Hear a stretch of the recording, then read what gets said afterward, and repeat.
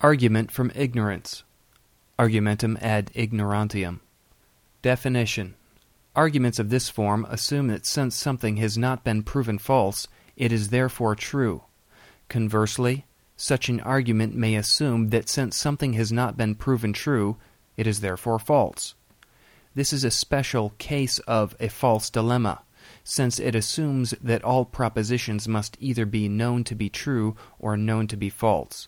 As Davis writes, lack of proof is not proof. Examples.